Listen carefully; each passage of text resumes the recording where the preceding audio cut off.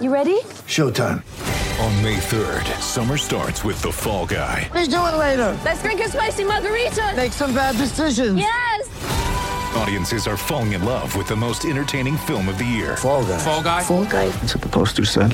See Ryan Gosling and Emily Blunt in the movie critics say exists to make you happy. Trying to make it out? Nope. Because I don't either. It's not what I'm into right now. What are you into? Talking. Yeah. The Fall Guy. Only in theaters May 3rd. Rated PG-13. Hey everybody, welcome back to Letterman Row. I am Austin Ward, joined just by Jeremy Birmingham. Today, it is the Practice Report brought to you by Byers Auto. The staff is scattered across the world right now, so we're just going to pare it down to the old standbys. Me and you, buddy, and the offensive line took their turn to meet with us and update their spring progress on Wednesday morning. A very interesting spring for this unit and Greg Studrawa's group there. It's funny how quickly things have changed, relatively quickly. Think back to 2 years ago where Studrawa could barely get through spring ball. They had to debate how they were going to format the spring game, how much they could go live because the depth was perilously thin. And then for a guy who allegedly can't recruit, he's done a pretty masterful job turning this into one of the deepest units in America. It's not even just that it's deep. I mean, I implore everyone who's watching you and I talk about these kids to go listen to these kids talk. Like, this is a group of just super impressive people who really, I don't think there's a position in football where like the next set of leaders emerges more effortlessly than the offensive line. Like, because each of these kids takes 3, 4, 5 years to get to that moment. And by the time that they're there, these are grown men who are ready to really lead a position. And it's just cool to watch. I mean, go look at Thayer Munford now as Thayer Munford when he came in as a freshman at Ohio State. Not just as a football player, but his ability to just talk is so different. I mean, and then you look at Nick Petit-Frere, Paris Johnson, Luke Whippler, like these are great kids who are really good football players. And, we didn't even talk to some of the other guys like Matt Jones or Josh Fryer who are talked about over and over today by everyone else. It's just a really deep group. And, I still have questions. I still want to know what's going on with Enoch Vamahi and Ryan Jacoby and some of these other guys that are in the intermediate part of the roster, but I guess if we don't talk about them, then maybe they don't exist. Well, we saw that a number of them existed last year in that Michigan State game and Greg Studrawa actually shined a little bit more light on that the turnaround was basically the night before. And so for those wondering about why it may have looked a little disjointed, even though Ohio State really dominated that game against a decent defense and an aggressive front, I'm thinking mainly of Harry Miller and some snap issues that can be corrected, but he's not getting a chance to also do that this spring. Those guys stepped up in key situations. That's also why we're talking about how impressive this depth is, because Josh Fryer at left guard throughout this spring so far, starting Luke Whippler getting those key reps, Matthew Jones right there battling at center as well. And not even all those guys were factors leading into that game or even coming out of it, but all played well. That's kind of that maybe not even the most important storyline. Easy for me to say there when you're talking about Paris Johnson going to guard, Harry Miller being out. You don't know how all that's going to play out, but there's guys that are stepping up here that are worth paying attention to. Yeah, and it's only going to get better. I mean, I think back to that Michigan State game, and Max Ray started at tackle and played a flawless game, and we haven't heard a word about him since. And I guess that's what I'm talking about with these other players that are still sort of just floating around. We talk all the time, and everyone's guilty of recency bias and the star bias. We talk about the 5 stars. We talk about the guys that are new. But those juniors, those sophomores heading into juniors that haven't played, those are the guys that ultimately really are the reason you have depth in an offensive line group. And I just think that for players like Jacoby and Max Ray, this spring is obviously pretty important for their long-term future as far as being a part of this Ohio State football team. But what we've seen with Whippler, with Harry Miller going down, with Matt Jones stepping up last year, with, again, Josh Fryer, who is not a surprise to me by any stretch, but, it's one of those things where there's just so many guys that think back to 2019 when Ryan Day took over. And again, I brought this up on our call last week. The fact is he said that was the first thing he needed to address. And it's obviously been pretty successful. Yeah. So there's been a lot of discussion about, what should be done with Paris Johnson. Is it, should he have had a shot to unseat two of the best tackles in America? When you look at the grades for Nicholas Petit-Frere and Thayer Munford last year, there was, obviously we know what Alabama did. These are the top two returning tackles in America. The fact that Paris Johnson can be in that conversation is another reminder of how elite the potential was when he was evaluated. You've talked about that a number of times after following his recruitment berm. That Greg Studrawa could think about moving one of those two to guard to have Paris Johnson out there tells you how good he is. And also the fact that he's willing to stay at guard, if that's what's best for the Buckeyes, says a lot about him.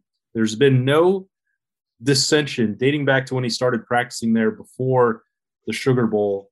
No anger from Paris Johnson, no suggestion that Ohio State's messing with his future or breaking a promise about playing time.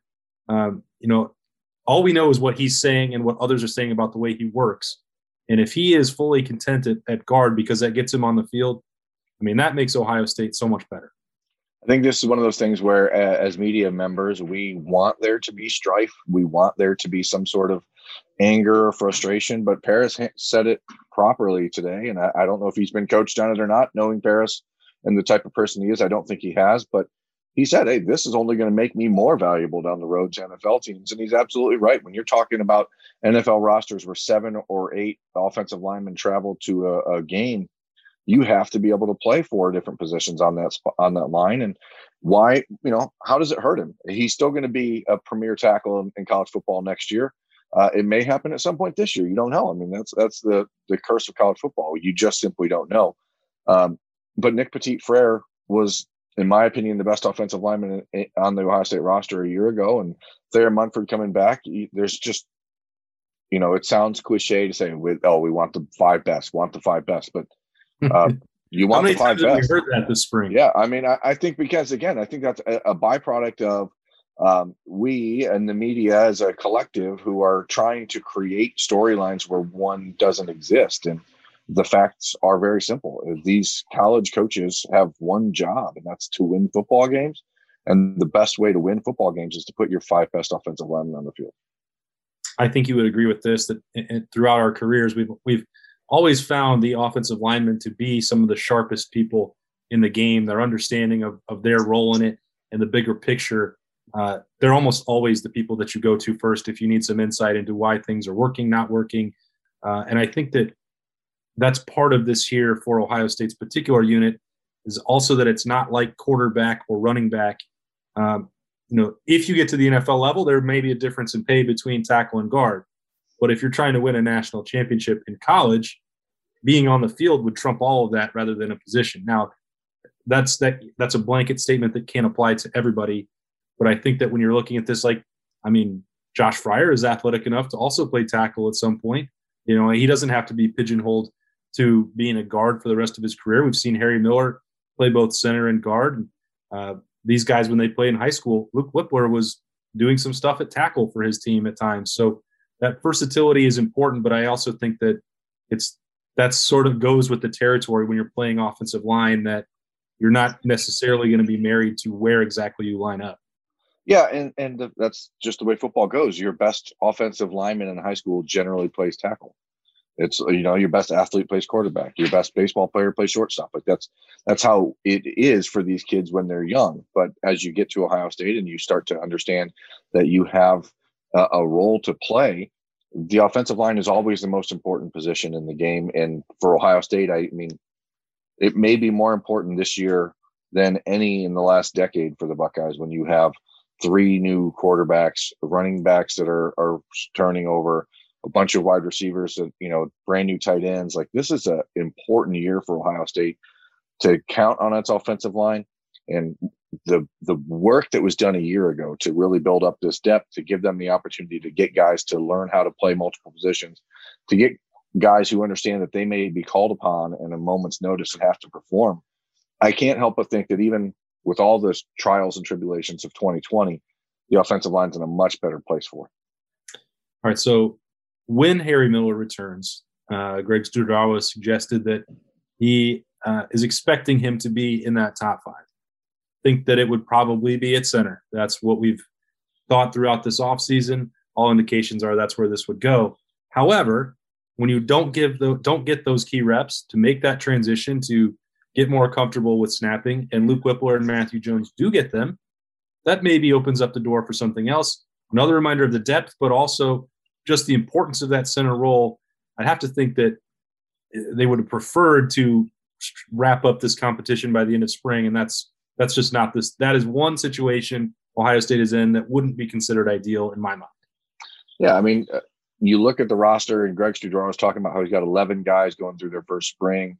You have, as I've already talked about, other guys like Vamahi and Jacoby and Max Ray that are there as well. And then you have Paris, Thayer, Nick, Matt. I mean, this is a loaded group. And no matter how important it is, these kids are all still in the position where they're looking at their own prospective futures. And I mean, it's college football 2021 to understand that attrition is likely is a part of the puzzle. And so these next few weeks are going to be vital for the guys that are preparing.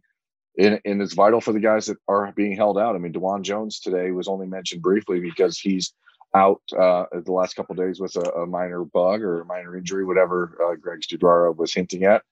And so every one of these reps is important, and it all plays into how things develop come summertime when the depth chart really starts taking hold. And, when you have a lot of really great players in college football, they're going to find their way onto the field, and it may not be in your stadium.